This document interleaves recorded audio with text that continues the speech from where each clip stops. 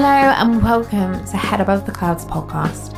And for what seems like forever ago, we are pleased to say we are back following the launch of our pilot series with even more conversations around mental health, well-being, guest experiences and endeavours, and boy does it feel good. For those of you who are new to our podcast, a big hello from the HATC team. Here at HATC, we continue to create spaces where people can find a moment's escapism or even a bit of respite. So take a moment, settle in, and welcome to the community and world that is Head Above the Clouds.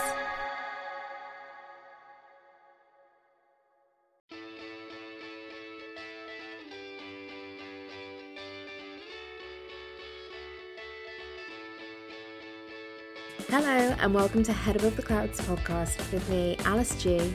And me, Jade Poultney. We're here to have open and honest conversations about mental illness and hopefully give some advice about how to keep your head above the clouds.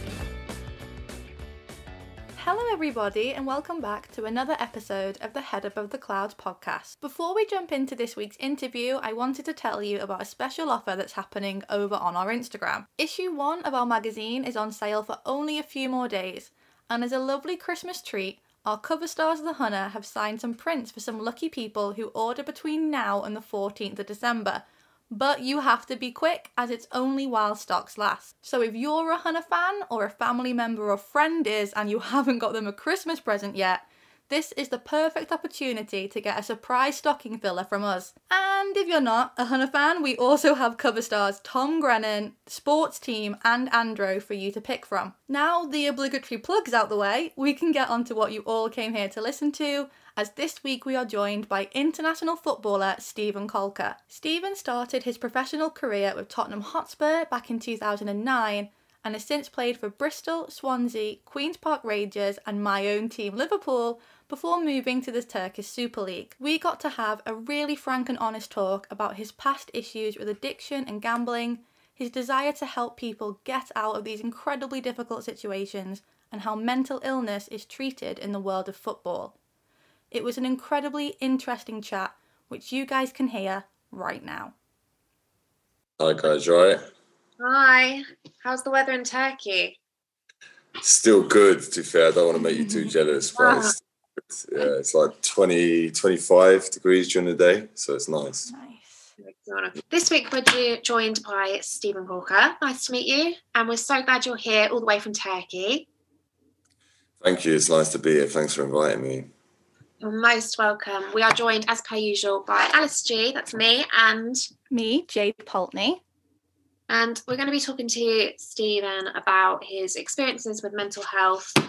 And of course, I'm sure we'll be talking about football at some point. So let's go straight away, dive in. And why not start with your professional career? You started obviously at Tottenham Hotspur under 18s, which is an incredible team to begin with, you know, a lead Premiership team. I was quite fortunate, to be fair, to end up there. I had many trials as a youngster. Got rejected by a lot of clubs, actually. I'd been on trial at Chelsea. I'd been on trial at QPR. I'd been on trial at Southampton. Many Brentford, many clubs. And I was always so nervous when I turned up. I was just so nervous. I was unable to perform. And the Tottenham one sort of came out of nowhere. I remember going to the trial, I went straight from school, which was I was in school in West London. It was a long drive to get around there. I think I'd eaten Burger King or something on the way to the trial. I turned up in the wrong boots. I brought studs thinking we was out on the pitch. It was actually on the 3G pitch at the time. And I had to borrow the academy manager's boots. So it was, compared to my other trials where I'd gone like a week, like perfect sleeping, eating, drinking correct, all of that. This was very much off the cuff. Just turn up and play, and it worked. You know, that actually worked. That sort of freedom.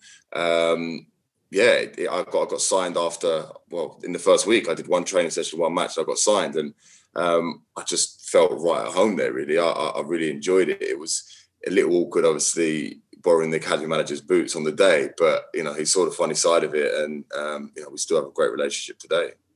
Do you think then, I mean, maybe a different approach because you were less, I don't know, obviously when you know things are coming up and you plan for them and you want everything to be perfect. Do you think that maybe that was kind of why it went so well, because you weren't not necessarily prepared, but do you know what I mean? You weren't necessarily overthinking it. That's exactly it. Yeah, when I overthink anything, it tends to go wrong, and that was no different as a child. You know, I was scared going on trial, you know, because I always wanted to be a footballer. So it meant so much to be invited to these trials that I'd go there, and I just got so nervous. And it's also difficult, you know. You've got all the boys there in their, you know, Tottenham kit, QPR kit, Southampton kit, wherever it may be, and you're there in just your shorts and a t-shirt, you know, that your mum's the only pair you've got clean from your mum's washing, and you just feel odd. Do you know what I mean? You feel the odds one out, and you are to some degree the odds one out. You know, they all know each other, and it's hard walking into any academy, I think. What's great is Chris Ramsey, who also was part of signing me at Tottenham.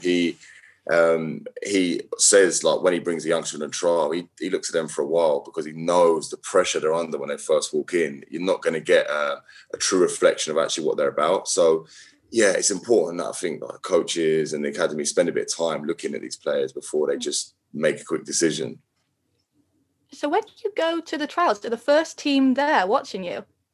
No, so it was in the evening. So the first team would typically train in the morning. It was just, I think it was under 15 I signed, under 15s, just before the under 16s year I signed. So it was fairly late as well. I mean, it was at the stage where my mum had said, look, you know, you have to start thinking about what you're going to do school-wise, because my GCSEs were coming up the following year and I still hadn't got signed anywhere. I'd had many trials, but hadn't been signed. So, yeah, there was quite a lot of pressure, I think, you know, to sort of like, which way am I going to go? I was also in athletics at the time. I loved 800 metres and used to run quite a decent time. So was running for the county and national trials and stuff for that. So it's kind of like, you know, which way am I going to go? Is it the athletics? Is it school? Or is it football? And thankfully, the football, you know, I got that opportunity when I did. And yeah, within a couple of months, we was training with the first team, which was just surreal. I mean, Tottenham were a massive club, or still are a massive club, arguably a bigger club today. And it was all just so exciting to be a part of. Do you know what, though? I think there must have been like huge amounts of pressure, because obviously being a teenager, as we all know, is not necessarily the funnest part in your life and growing up. And I think when you've got pressure of like school and what you've been told basically that you have to figure out overnight for some exams what you want to do with your life. So the pressure must have been pretty unreal when it came to wanting to do the sport versus all of a sudden being told maybe I have to look at other options. Yeah, definitely. And football was, honestly, when I say it was, I was obsessed with it. I mean, I say openly, it was probably my first ever addiction. You know, I mean, I played football day until night, and it was always what I wanted to do. It was always who I wanted to be. So I put so much into that. It was frightening that I may never realise my dreams. It was frightening, but it was quite the contrary, to be honest with you. It was like I got signed, I said, late on, as 15, just for my 16th birthday, and within 5 years, I was playing for England. Do you know what I mean? It really rocketed, and it was that was quite surreal also. Do you know what I mean? It was like I kind of never had time to breathe. I've had more time these last few years to actually sit back and go, wow, like I did this and I did that. And at the time, you just always think about the next game. So it literally just goes by so quick, because I'm sure you hear many sort of ex-players, retired players talk about, you really have to like enjoy the moment, but that goes for life in general. The way I try to live my life today is I try to be present and enjoy every moment, you know, because so I'm talking here about when I was 15, I'm now 28. Do you mean the 13 years have just flown by? What was it like then? I guess, as you said, like you went from being, I mean, you were really young when this first happened, and to be kind of catapulted. I wouldn't know. I'm not a footballer, but I can imagine to be like catapulted into the limelight, especially like playing that young for England and other teams. The pressure of going from day to day to almost like in the limelight must have been huge. Like, obviously, yeah. It was. I did it step by step. So I really loved the way Tottenham sort of worked with me, if you like. So at the age of 17, they loaned me out to Yeovil, who were in League One at the time. Got a season-long experience there, which was amazing. Learned to play under pressure, learned to play with crowds, learned to play with people who are, you know, fighting for their mortgage payments. You know, they want to win. That win bonus is important. So it felt very real. Do you know what I mean? That was very real. Whereas academy football, you're very much protected. The result doesn't matter. This doesn't matter. As soon as you go into first team football, the results matter. Do you know what I mean? It matters to the fans. It matters to the club. It matters financially, etc., etc. So I had that in League One. Then I went on to Bristol City in the Championship. And then the following year, I went to the Premier League with Swansea. So I kind of had a step-by-step introduction. And by my fourth year, I was taken back to Tottenham. So by the time I'd got to that level where people are recognising you in the street and you're getting England call-ups, etc., I sort of had that 3 years through League One, Championship and Swansea, obviously the other end of the Premier League, where it sort of eased me into it. So I was quite fortunate for that. I look at some players today and from the age of 16, 17, they just rocket to the top. I mean, that person who springs to mind the most was on my England debut at the age of 20. Raheem Sterling made his debut the same day. And I remember he was 17. Do you know what I mean? And I look at him today and I mean, my hat goes off to him. Do you know what I mean? He's managed to stay at that level for that long. It's incredible. And he's taken a lot of stick along the way. So I think people obviously underestimate how difficult it is to be an Ashley Cole, Rio Ferdinand, Raheem Sterling, Wayne Rooney, who stay at the top for that long. I think in any sport, do you know what I mean? I think it's truly, truly an incredible achievement. I think it's also like really different for us fans, you know, because we just see the kind of polished match.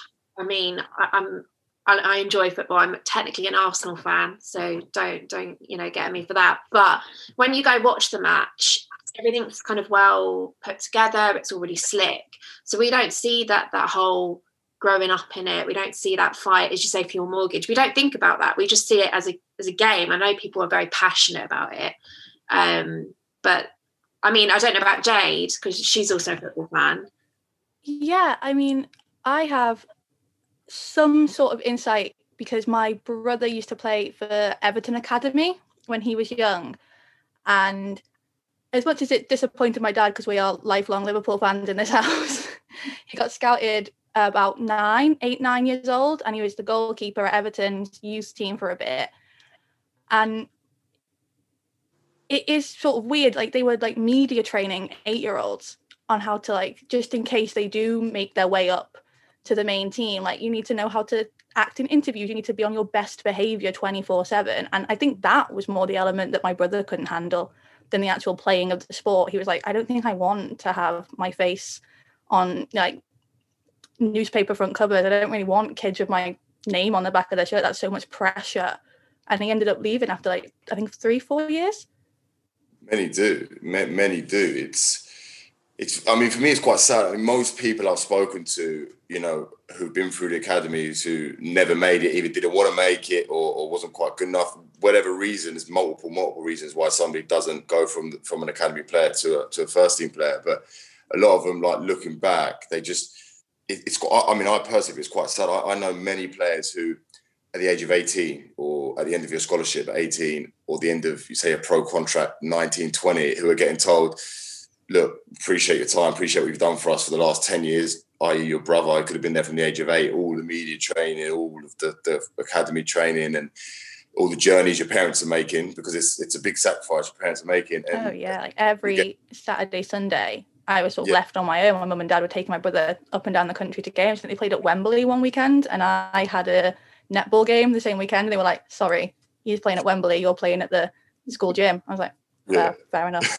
Priorities, yeah. No, yeah.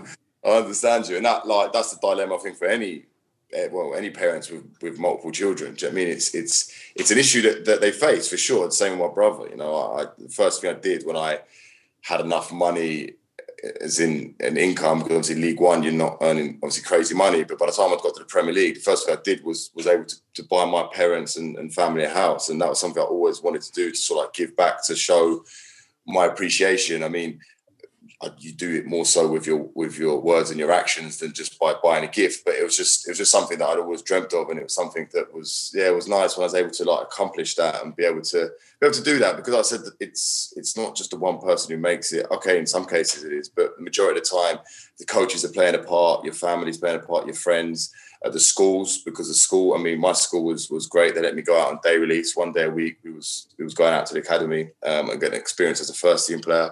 The school didn't have to let me go. Do you mean they didn't have to let me take that day off to go and experience that? But they did, and they encouraged it, if anything, you know. So that was nice. That was really nice. I just, a lot of people I'm still close with from the youth team days. It can be challenging for a lot of people when you just what you do when you're 18. You've put your whole childhood into this football. Your schoolwork has obviously been affected. I think most people don't admit that. I mean, naturally it happened. You're training 3 nights a week. You're missing 1 day of school. Where do you go from there? And a lot of them, in my experience, a lot of my old teammates become in a sticky situation, and it took them a good few years to find themselves.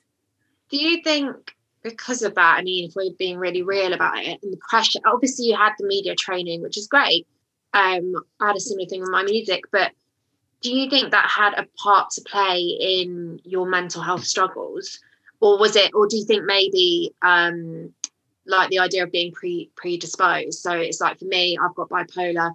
I was probably more predisposed before the pressures that came. But do you think that had a role to play in where the addiction started coming in? I would say it definitely fueled it. Excuse me. It definitely played a part in fueling the addictions. I mean, obviously the money for starters. The money that was coming in, I was able to gamble freely. I obviously gambled more than my income was, and that's the life of a gambler. But it constantly sort of just like refueled me to continue with my addictions, and it took many years for me to tackle them. And the reason being is when you're sort of so successful, so to speak, as a youngster, it's very difficult for your mum and dad to pull you aside and tell you what you should and shouldn't be doing. It's also very difficult for a coach to do that. My ego was up. In a way it has to be. When you're competing, you're in a rat race. You're competing. Not everyone's going to make it from the academy. You figure how many people get rejected from the academy, and then from the academy, how many make it through to the youth team, then from the youth team to the first. It's a very, very slim chance. So it's a rat race. Everyone's competing against each other. So I would say that competitiveness was great when I channeled it, but when I was unable to channel it, it brought many problems. And I think you see that in a lot of guys today. Do you know what I mean? There's an edge towards them, but that edge also helps them on the pitch. You know what I mean? It brings in some great performances. So I think it's just about finding a balance. And, I spoke the other day in an interview and just talk about, education. The coaches are sort of, doing their best for guys who are struggling, but they're doing it from the knowledge that they have. And unfortunately, it's fairly limited unless they've experienced it, bipolar like yourself. I mean, I wouldn't sit here and try to comment on what you should and shouldn't do because I have no experience with bipolar. And that's very similar with the coaches. They're in that sort of situation where how can they talk about the gambling and the drink if they don't know it themselves? So I think education is key. And I think it could definitely be a lot more widespread, worldwide and especially in sport. I think also, like, even if people intervene, I know when I was younger and I started having the issue with drugs and the addiction, like, as much as people try and intervene and tell you what you should do and shouldn't do and that it's dangerous and that you're pushing the limit, it's something that even if you promise, I mean, for me, I just went back to again and again and again, like no matter how many promises or how much I kind of wanted to change, it was something that once you're in it, you just, like, it's a repetitive cycle. That's what I found, at least. I don't know if you found that as well. Definitely. In order to break the cycle, I mean, it took me nearly 10 years. So it took me nearly 10 years. And I'll say for 7 of those years, everyone was telling me, oh, you need to do this, you need to do that, do this. It was impossible. One of the biggest things, talking about the effect that football had on, say, my mental health was football, I guess, was my identity for so many years. As a youngster, everyone knew me as a footballer. I mean, that was who it is. I mean, going through a similar situation now with my niece. She's amazing at football. So it's like anytime the family around, it's like, how are you doing at football? Before you ask, how are you? It's, how's the football going? How's it? And people are genuinely interested, they're excited about it, but it's easy to lose yourself within that. And I think that definitely happened to me, and as it happens to many other people. And, during that sort of like process of losing myself, being told by many coaches, do this and do that and do it, you sort of lose your instinct, on the pitch and off the pitch. And that definitely, was a thing for me. I would say when I eventually dropped to my knees and surrendered around the age of 24, 25, I didn't have a clue who I was. I had no idea who I was. I had the beautiful opportunity to start again from fresh. But also it was sad. You know what I mean? It was sad to be in that state. So yeah, I could definitely relate to people, you know, giving all their suggestions, etc. But until I was ready, it was irrelevant, you know. Yeah, definitely. I mean, I think it's a tricky one either way. And I think also when you're in your 20s, I mean, me and Jade were speaking about this recently, how we're watching everyone we kind of know either settle down or like be a certain position in their job. I mean, we both work in the music industry, which is a notorious industry for just being difficult in itself. And we're literally watching all these people, whether they're having kids or they're settling down. And I think you hit this point where like, you've not only are you questioning like your own choices and your own future, but there is a point where you have like an identity crisis. I mean, I think your 20s, well, I know they call it a midlife crisis, but I'm pretty sure like it's a thing having them in your 20s. Yeah, definitely. I mean, I can relate for sure. I can relate. I mean, I guess what I would say is other people don't have it till later if they don't have the consequences. You know, my consequences were huge. They stopped me in my tracks early. I mean, 26 to get sober, and 26 is actually quite young, you know, believe it or not. Thank God there's guys who are younger who get it in the room, but a lot of the guys don't get it till they're 35, 40, mid-40s, you know, a lot later. So definitely say I'm blessed to get it earlier, as are you guys. And but yeah, I again, you know, there's a lot of identification there. We have very similar problems, but you know, we can relate. Just relate on that emotional level, you know, that just having that. I thought for me, it was always that like pressure to change. You know, everyone, why are you doing this? Why are you doing this? Why can't you just be different? And I ask myself that every night. I really, really wish I could. You know, I didn't put myself through this through choice. You know what I mean? I wouldn't have chose to cause as much pain as I did to those around me and myself through choice. You know, but it took me a while to accept that. You know, there was times I questioned if I was a bad person, and they were dark times. They were challenging times. There's been I don't want to say trend, but it's definitely something I've noticed lately. A lot of the bigger Premier League clubs are now pushing mental health awareness within the team, and they've set up all these initiatives, and not just within the team, but in the wider community. I know Liverpool do some, Chelsea have been doing some as well. What could they do? Like, what do they need to implement at that level in order to actually help, particularly the young members of this team who, you know, like you said, you're 16, you're coming into it all of a sudden, you've got a shit ton of money, loads of girls probably throwing themselves around you, and you're probably like, this is sick. And then someone coming in and going, actually, you need to like calm down a bit and like even out. What do you think these clubs should be doing? Again, I think, you know, it boils back to the education of the coaching staff. You know, like the coach or the manager, I should say, you know, has a big role. You know, it's a big responsibility. The name in itself, the manager. You know, your idea is to manage the team, and there's lots of individuals, and you have to bring them together, and it's a difficult job. The club could start by giving managers more time, which in turn would allow them to feel more freedom and to invest more time in individuals. That's definitely something I see today. I mean, managers are getting sacked after 5-6 games. That's no time to come in and have an impact on a 17-year-old coming through. It's impossible. So I'll definitely start with that, and the education. You know, as part of their badges, can they do a form of therapy? Can they do a course on it? I don't know. There's many stuff that could be spoken about. You know, I don't think there's any obvious one answer. I think it's people coming together, you know, brainstorming, using ideas, trial and error, what's working, what's not. But the positive to take from, you know, what you just said is they are starting to look for solutions, you know, and that's a change. That's a positive motion. But I'd say, you know, they're still, you know, quite a long way off that. There's still a stigma about it. But is that just in sport? I don't know. I would ask you. I mean, I would say arguably it's outside of sport as well. I wouldn't just say it's football. I think, okay, people are becoming a little bit more accepted. I've just joined social media, and I see on Instagram now there's quite a lot of stuff around mental health. It seems to be more acceptable and, I don't know, trending, if you like. I mean, it's, you know, but I still think the true depth of it is still some way away from being understood. Honestly, I think that I agree. I think there's a big trend, and I agree. It's amazing I mean, I first got ill when I was 12, so that was over 10 years ago. And at the time, I mean, it's nothing like compared to the 60s, but at the time there was no conversation about it. There was no support, big stigma. And I think although at the moment it is being talked about more, and that's amazing, I think we're at this like real rut where talking is great, but it's actions that are going to really change this.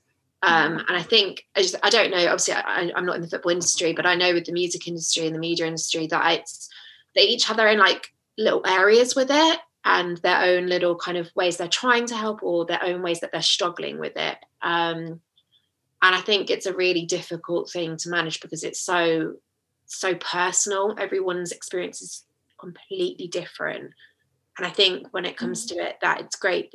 I think it's great that the teams are trying, you know, giving it a good go to start.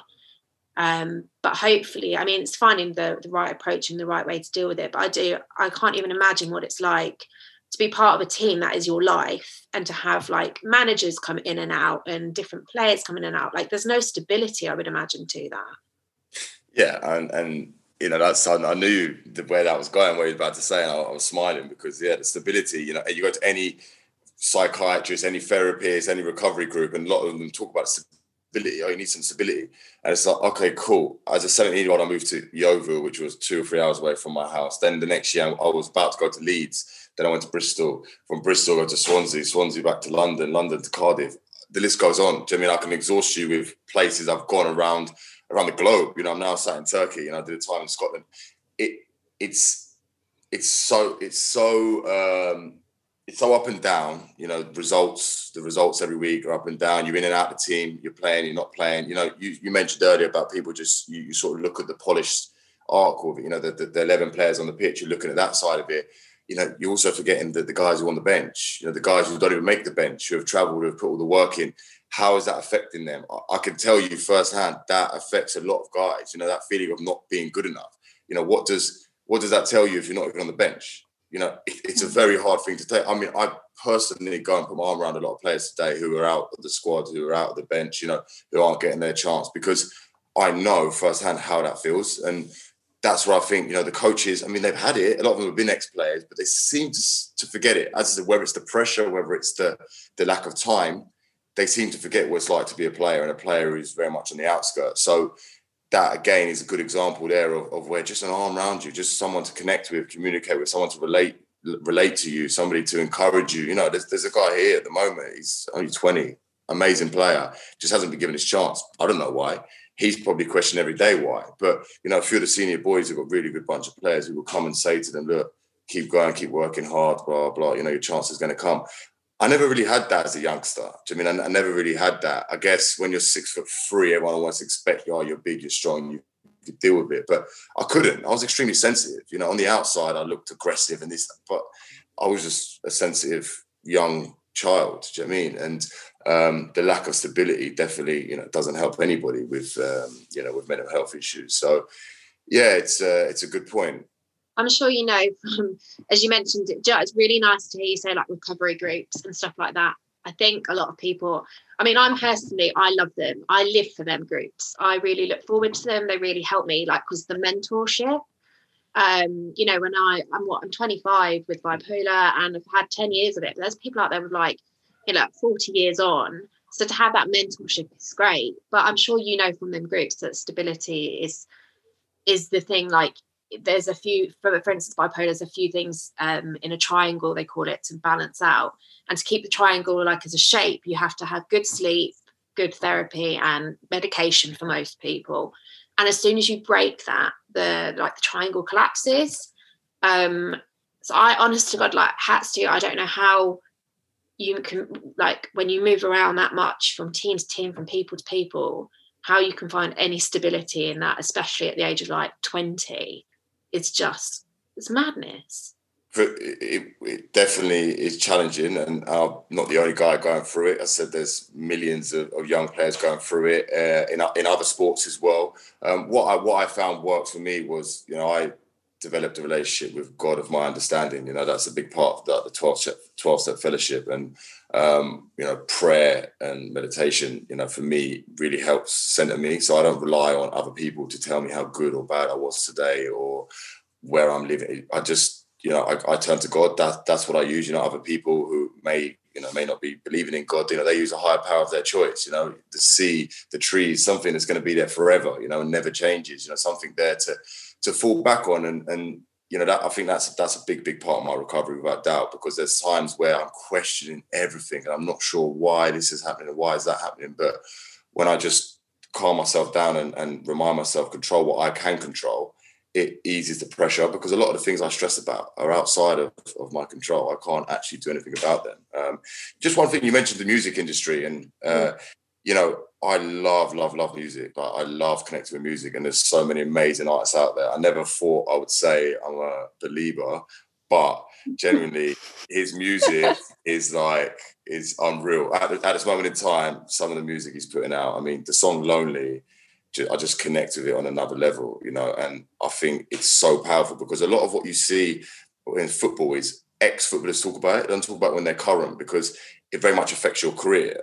I'm a good example of that. Aaron Lennon's a good example of that. You know, we both had to come to Turkey in order to get opportunities, you know, after speaking out publicly and obviously having our issues publicly. So I think there's still a bit of a stigma back home. So to be courageous enough to come out and do what he does, I think is amazing. Of course, music industry is slightly different to sport, but regardless, I think people like him, J. Cole, NF, you know, to name a few, are just people who are living it. You know, they have to be living it, because to speak how they speak a certain language, which, you know, you guys and myself can understand. How do you... Oh, go ahead, Jay. You go. Sorry. Yeah. I think that, you know, we talk about having these issues. I think it's weird to say it's lucky, but I do think me and Alice have had some luck in the fact that we have chosen to work in a more creative industry where people are a bit more open-minded and a bit more sort of maybe liberal thinking and like engaging in mental health conversations. And growing up in a northern working class town and going to football matches from when I was a kid, it's a very different environment, and that sort of macho bravado atmosphere. Even, you know, my dad, he's very chilled out in the house, but as soon as he walks into that stadium, it's like something else overcomes him and you become part of this really like sort of group of people. And I do think you see it in football, not with just mental health, but with LGBTQ issues and race. There is this sort of stigma of like, you are a footballer and you will play football and you will score goals and that's it. We don't want to hear about anything else. Definitely agree with you. And I had it when doing things like this, you know, I often get the one, how can you be looking for self-pity? Like, you've earned this much money. It's like, that's the complete opposite to what I'm looking for. Do you know what I mean? It's like that. Like, I've wallowed in enough pity, my own pity over the years. Do you know what I mean? I don't want self-pity from anybody else, you know? And part of why we speak about it is to make others feel less alone, because if you've been where, you know, we've been, you know what it feels like to be lonely. You know what it truly feels like. And, you know, that feeling I wouldn't wish on anybody. And which is why I think, like I said, communicating with people, educating people, the more openly we speak about it, the more comfortable it becomes in society. And I think, you know, I think it's definitely heading in the right direction, as I said earlier, but it's still a long way to go. And, you know, I think obviously what you guys are doing is great. Yeah, I just think, you know, the more people who do it, who put themselves out there, the better, you know, because I know many people who suffer in silence, and you know, it's difficult to watch. I'd love to know, excuse me, how's your son kind of fitted into all of this? And I'm sure that is a huge, I mean, I'm not a parent, but I would imagine it's like a huge drive to want to change things and progress in a different way. For sure, yeah. I mean, you know, looking back, I didn't like the person who I was at all, you know, and today I'm able to be a better father, a better son, better brother, better friend, better human being. And it's so important for me to be able to be present whilst I'm with my son, and not be with him but hungover, or with him but, you know, got a gambling debt in the back of my mind, or a bet I've got to do, you know. So to actually be present with him and engage with him is amazing. And I'm honest and open with him, you know. He's only 9, but I tell him, like, he says, "Oh, you're in Turkey," and I tell him, like, I'm in Turkey you know, because I did X, Y, and Z. You know, I unfortunately wasn't able to get a grip of it younger. You know, and you know, things have consequences. Actions have consequences. You know, and one thing leads to the other. And you know, I'm super grateful to be here with this fresh opportunity, but it's difficult. It's difficult being away from my son, of course. You know, like, if I never had these issues and I maintained my career in England at Tottenham when I first started or whatever, you know, my son would be right next to me. So that's a consequence that I have to live with, you know, for however long I'm here for. And of course, we made the best of the situation. He's over here for holidays. We have a great time. And like I said, the most important thing is for me, I can look my son and my parents in the eye and they know I'm trying to be the best I could be. I give them everything I've got. And they know that, and it's genuine and it's pure. So that is what's priceless for me. You know, that I couldn't put a price on it. I couldn't say to you, oh, you know, that's made this whole, you know, journey worthwhile and continues to make it worthwhile. You know, the journey doesn't end here. I've tried to set on a daily basis, you know, when I'm with him, we'll sit down in the evening and do our prayers. You know, and I want to give him some sort of understanding of gratitude. And it's very easy to give him everything. Oh, I miss him so much. Let me just give him everything. But, you know, I want to kind of teach him some balance in life. And I've got a lot of experience. Do you know what I mean? So, yeah, I'm able to share that with him. And, you know, for that, I'm very grateful. I think do you know what? I think, although you say consequence, and I get that, I've been there where I look at the consequence, I just think, although like you've turned something really on its head, like, and you're given to be able to give him like as a father, like that time where, and that understanding where you understand what it's like to go from the you know, where you don't deal with this stuff to managing it. I think that's a really great thing personally. And I think that's what any parent would want. I mean, I hope in the future that's something that I would give my kids. So it's a nice way to look at it in a weird way. Yeah, no, definitely. So I was just going to say, it's also nice to be able to actually connect with somebody on how are you feeling. Do you know what I mean? Because I don't think I ever got asked that really as a youngster. You know, how are you feeling? Do you know what I mean? Even in today's society, like, you don't really, you know, are you okay? Yeah, good, thanks. But if you actually write something, how are you feeling? You know, it connects with them a lot more. You know, like, how are you actually feeling? How are you, like, rather than telling him off when he's in trouble at school or something, say, oh, what were you feeling when you did? And, you know, like, it's really interesting to learn and watch him develop as he speaks about his emotions and, you know, learns about himself. You know, that's part of my duty, you know, it's obviously guide him into being the best version of himself. You know, that's what I hope to do. Sorry, I thought Jade was going to say something. No, I was just mumbling to myself. So obviously this year's been, I mean, 2020's been one hell of a year. With if you want to focus on Corona, what would you? I guess we almost ask our guests what they're kind of looking forward to. I guess with Corona putting things into perspective, anything's slightly better, I would imagine. But what are you looking forward to? And hopefully, let's go with 2021, a good start. Yeah. I don't want to give you a boring answer and say I take it a day at a time, but it's the truth. I do generally try to take it a day at a time. You know, I said with like the whole recovery program and stuff, that's what works best for me. But if I'm thinking outside the box, you know, my contract's up next summer. The club have offered me a new contract at the moment. I've decided not to sign. So I would really like to you know, go back and play at the top level, you know, whether that be Serie A, whether that be Bundesliga, whether that be back home in the Premier League, I don't know. But I would really like to compete in, you know, one of the European top leagues. That's something that excites me, something I look forward to. And international football, you know, they're sort of two things. They're my sort of like two ambitions, if you like, on the pitch. And off the pitch, I want to, you know, obviously continue my sobriety a day at a time. And, you know, help others. I just think that, you know, I've only recently found my voice, I guess, if you like. You know, I spent many years undercover, just working on myself. Do you know what I mean? And just completely like disconnecting from social media and all that kind of stuff. And I guess like over the next year or so, I would like to actually make a difference. I don't know what that looks like today, but you know, I hope that, you know, with my experience, I can share with others and make a difference. So yeah, step by step, I guess that's work in progress. That's do you know what? It's a really nice outlook. Really, really lovely outlook. And it's not easy. and especially when you're in an industry where it's all fueled about being a man and the kind of toxic masculinity, I can't even imagine that begins with that one and finding your voice. So I think that's a really nice outlet.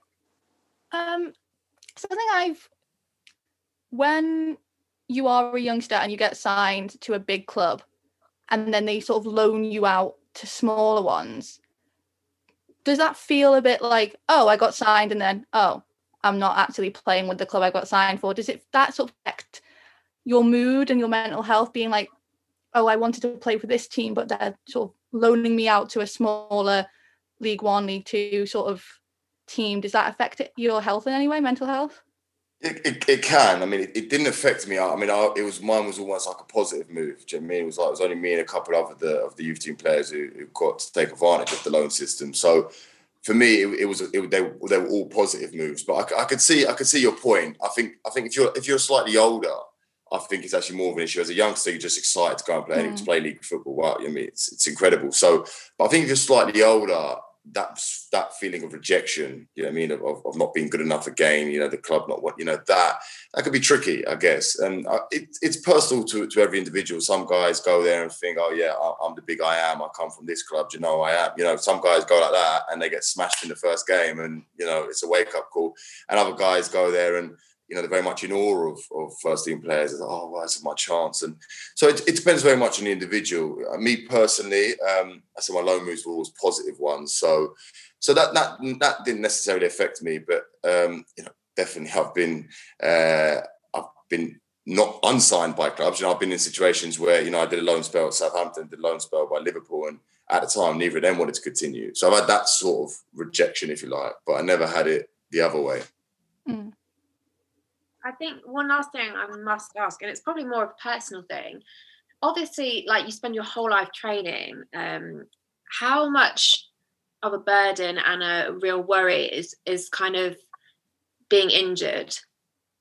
I'm just intrigued, because obviously you would imagine it's pretty a big dread that you train all your life like athletes do, and then there's that risk.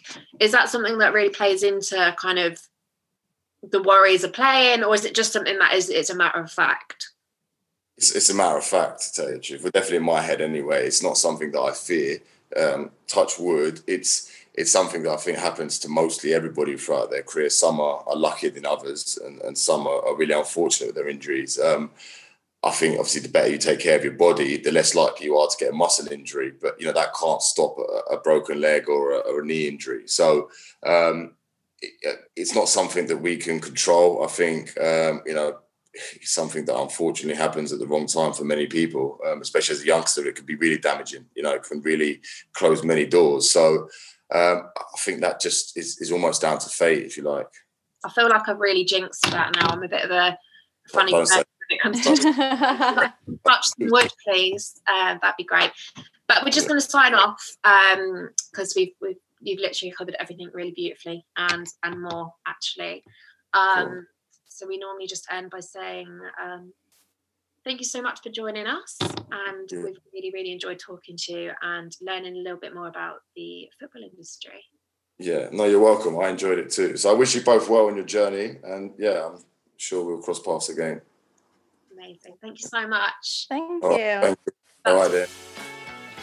Thank you so much to Stephen for joining us this week, and we want to offer our biggest congratulations to you for reaching 2 years of sobriety. It's such a huge milestone in your journey, and we are so inspired by your continued dedication and strength in the face of adversity. We have linked some resources that can offer help and advice with any of the issues we spoke about in our chat today in the description for anyone who needs it. Thank you so much for listening, and until next week, keep your head above the clouds.